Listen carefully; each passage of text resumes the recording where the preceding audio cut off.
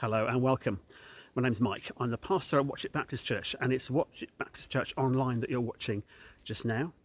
I've come slightly away from my study to a place in some woodland not too far away from where I live, and we're going to be starting a new series at the start of this new year. So Happy New Year to you. We're going to be beginning a series that's going to take us right through January, looking at Matthew chapter 16. We're just going to take the first 4 verses this first time round, so I'll read those in a moment. But before we go any further, let's pray. Lord Jesus, would you take care of the words that I say? Would you mind them? Would you, by your Spirit, put them where they need to be? Take away the ones that don't need to be heard. Reinforce the ones that do. And would you, by your Holy Spirit, be with us as we listen, that we might be encouraged and inspired and challenged and transformed through your very special scripture. And we pray all these things in Jesus' name. Amen. Okay, so around me you'll hear some sounds of wind blowing in the trees. It shouldn't be too noisy.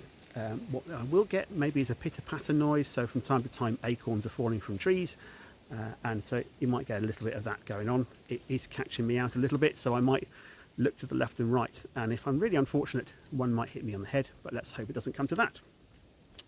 So we're looking at Matthew 16 and verses 1 to 4. I'm reading from the New Living Translation, the NLT. One day, the Pharisees and Sadducees came to test Jesus, demanding that he show them a miraculous sign from heaven to prove his authority. He replied, "You know the saying, red sky at night means fair weather tomorrow. Red sky in the morning means foul weather all day. You know how to interpret the weather signs in the sky, but you don't know how to interpret the signs of the times. Only an evil, adulterous generation would demand a miraculous sign, but the only sign I will give them is the sign of the prophet Jonah." Then Jesus left them and went away. I've just worn my glasses for doing that reading, and I wear them because I see better with them on. I see better for lots of things. I've noticed recently that actually when I'm eating, I don't necessarily see my food too well if I'm not wearing my glasses. I haven't got to the point of wearing my glasses to have dinner yet, but it may come to that. Different devices are used for helping us see different things. Microscopes, which I've not touched since I was at school, but for seeing things really tiny. Telescopes for things that are far away. Binoculars maybe if you're at the opera or a sporting event, maybe particularly if you're at the cricket, if you have the common sense to go and watch some. Anyway, being able to see things is really important. It helps us make sense of what they are. It helps us to be able to understand what's in front of us. Now I want to have a look at all 4 verses in this little short passage at the start of Matthew 16. But I want to make sure that we take away something of the importance of being able to see clearly and recognise what's in front of us. But we'll start with verse 1. Verse 1 said this: "One day the Pharisees and Sadducees came to test Jesus, demanding that he show them a miraculous sign from heaven to prove his authority." Interesting, isn't it, that he was still needing to prove his authority at this point? I suggest to you that possibly what was happening was that they didn't want to prove his authority, but maybe to demonstrate that he didn't have any, which is what they believed. They wanted to discredit him. And what's interesting about that is that they do this by asking him to perform a miracle, which is an odd choice in a way, because he's been performing miracles all the way through his ministry with no real difficulty, so why they think this would be a problem is hard to gauge. Also significantly, this is the Pharisees and Sadducees. They don't really get on, but they're willing to team up to discredit Jesus and limit his impact.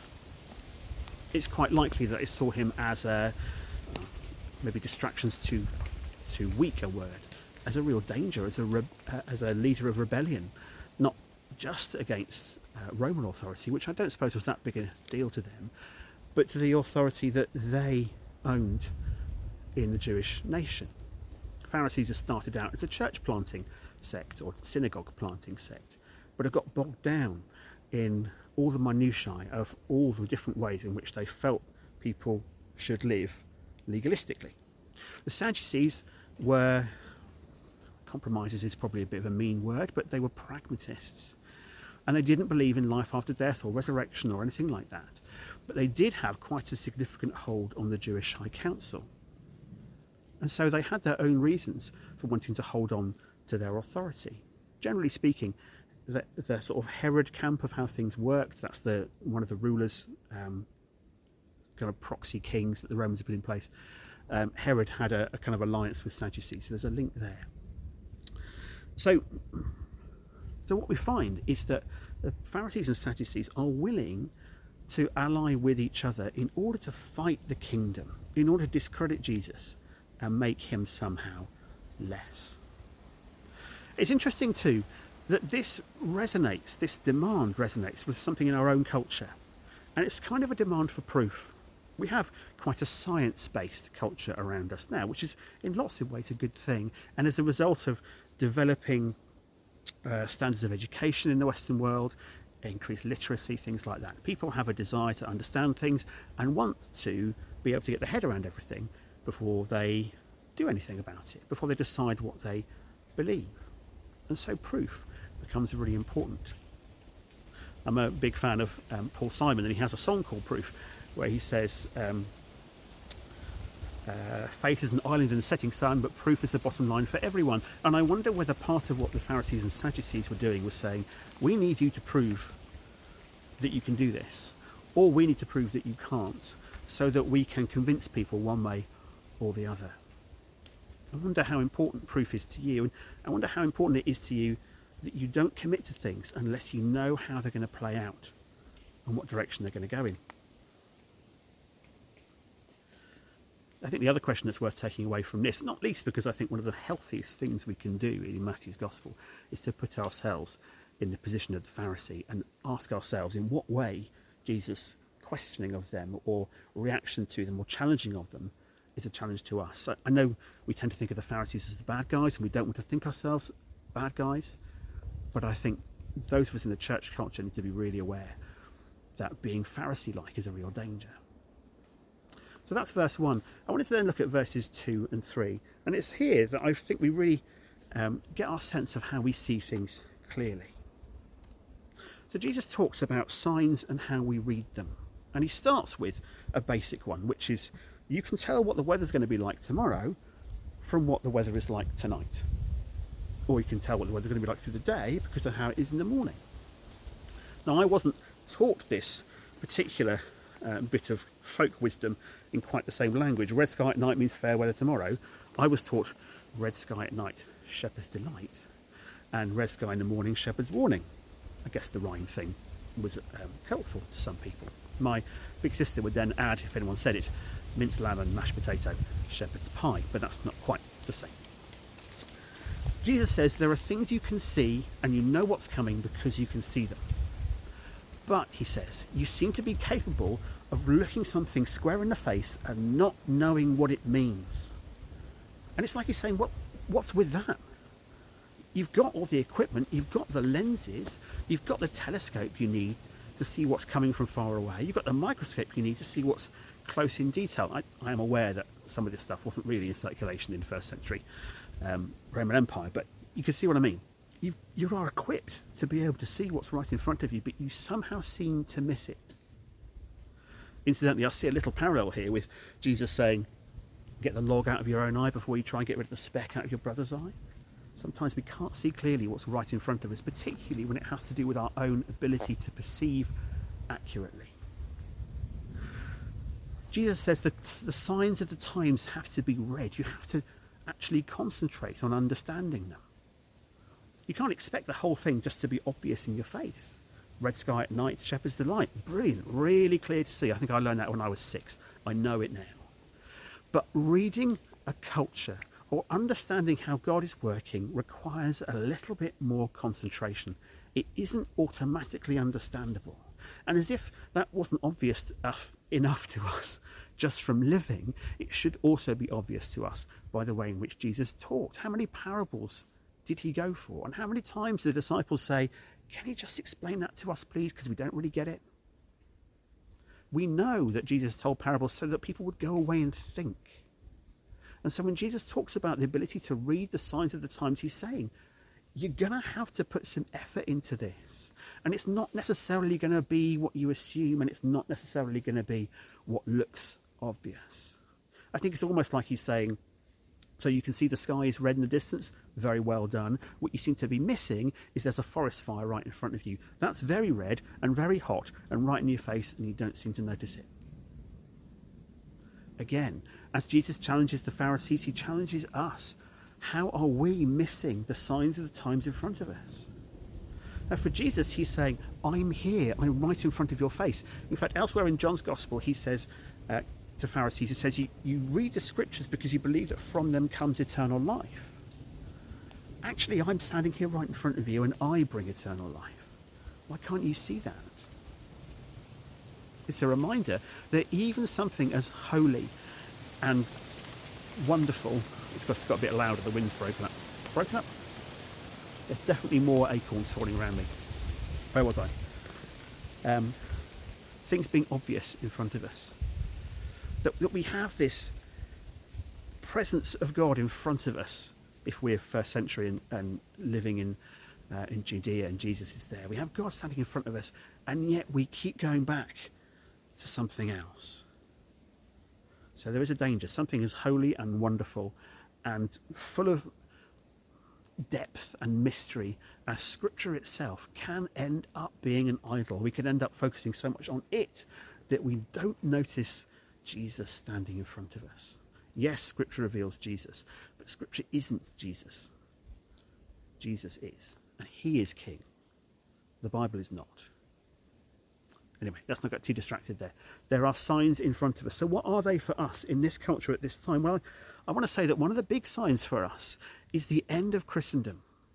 The culture that lots of us grew up in, that was basically built around what might be called good Christian values, has ebbed away. It's eroded, and its effectiveness is kind of gone. You think of all those bits of Scripture that focus on how the poor need to be protected and looked after, how prioritising the poor is something Jesus looks for. And then you look at the way in which our culture treats those who aren't wealthy, who aren't affluent. You'll notice that when political parties are talking through tax policies, they generally are trying to impress those who are wealthy or middle class. They're not trying to say to those who have very little or nothing, this is how we're going to help you. It's really important that we recognise the culture around us as a sign of the times. This is not a moment in our history, in the Western world, where people assume God is relevant. It's not a time when people are assuming that if something goes wrong, the obvious response is to pray. Many of them will, but it's not a cultural assumption. It is sometimes an individual one. We rely on people remembering that their grandparents prayed for them, or that they have a distant cousin who goes to church.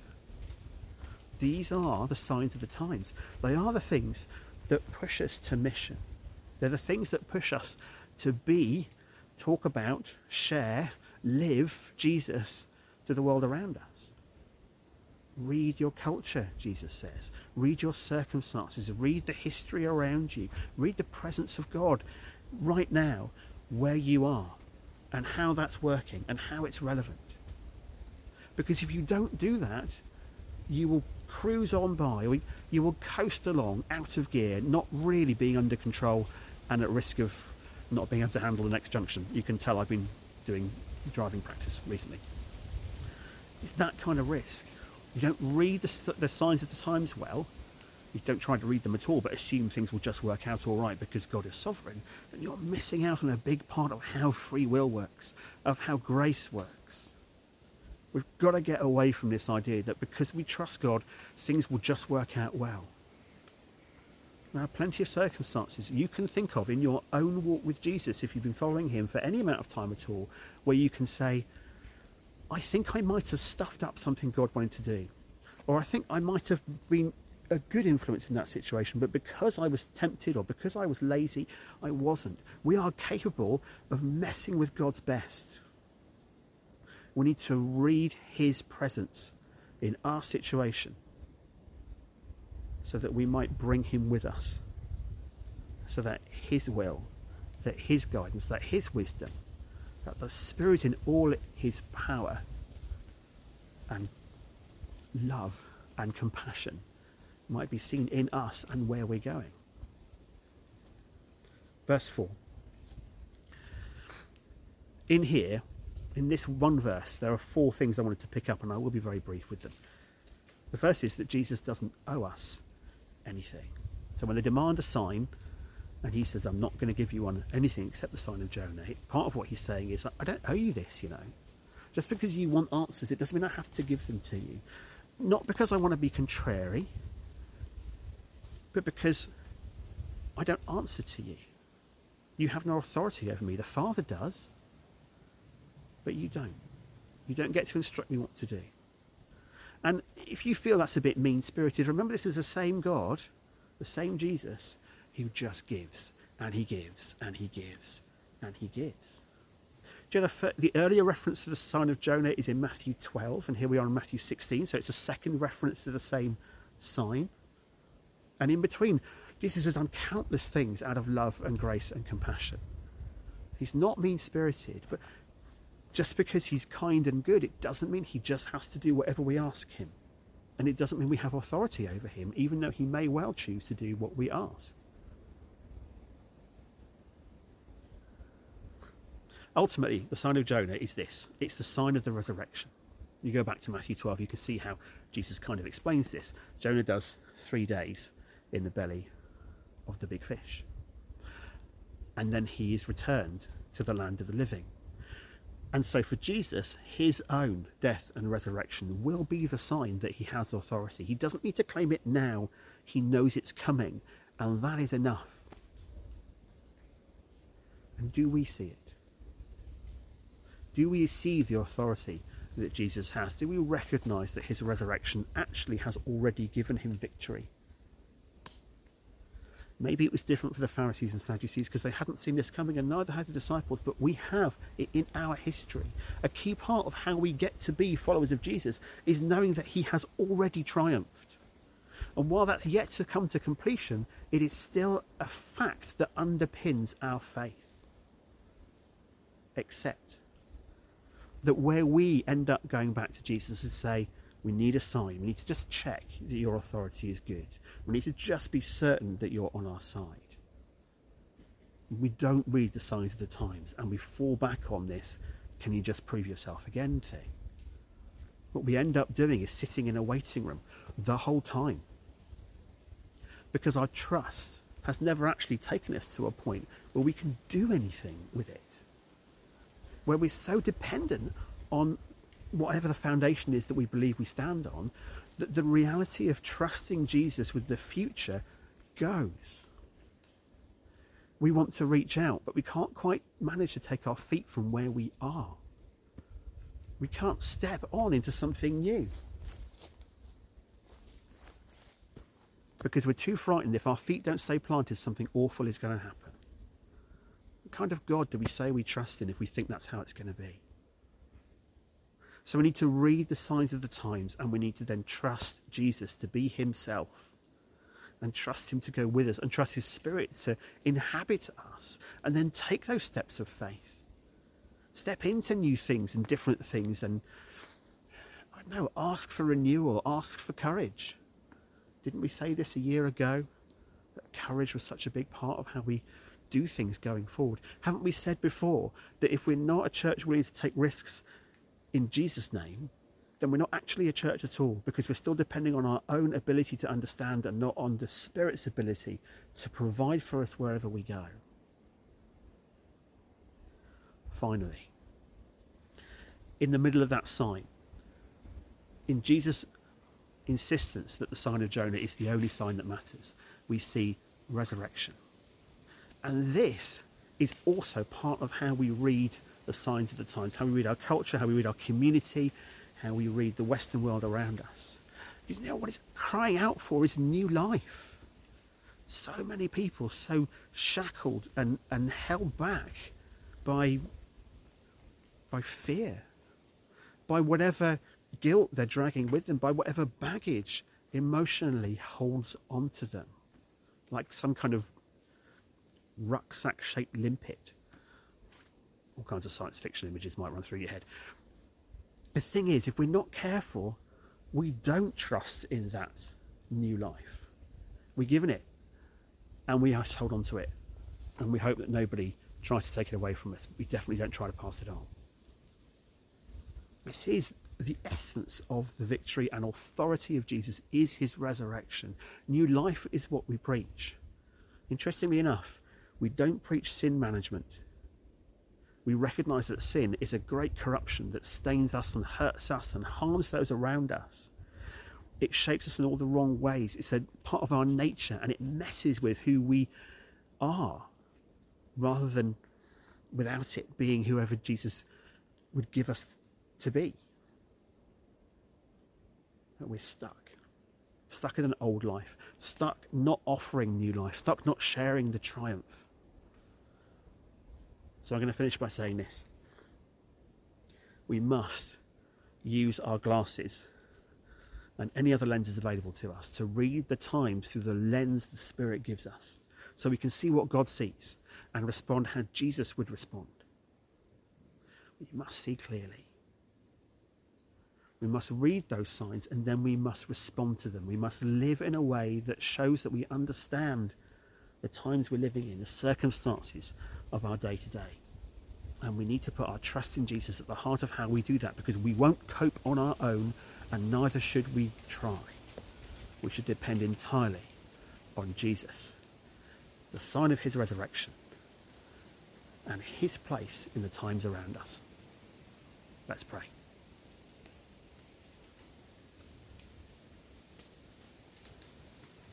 Father God, we ask for confidence enough in your love and faithfulness that we might strike out, set out into the world around us in your name, and in confidence that you won't abandon us there.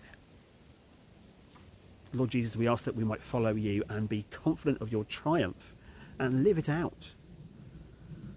And Holy Spirit, we ask that you would help us carry love into all that we do, how we interact with each other, how we read the times around us, and how we carry Jesus into those times. Amen.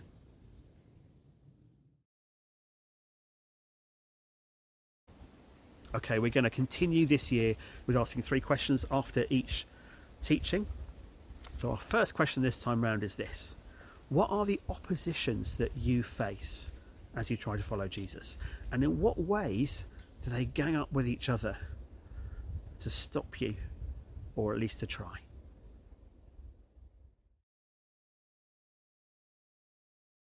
Question 2. How will the disciples around you help you to read the times? Because you know what? If we try and do this thing by ourselves, we are rejecting one of the best gifts that Jesus ever gives, which is his body, the church, around us. So how are you going to call on the other disciples around you to help you read the times together, so that you can understand them and respond to them in a way that brings Jesus into the world around you?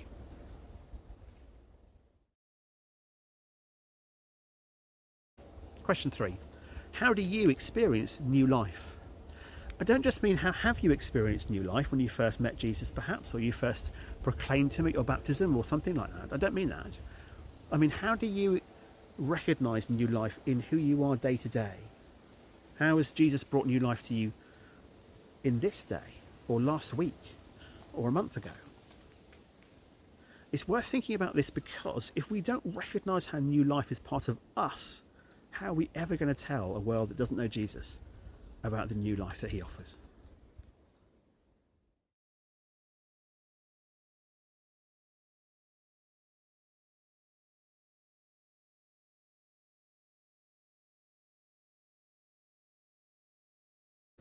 Well, thank you for being with us. That's it for this time. Next time, we'll be looking at the next chunk in that chapter, and I'll see you soon.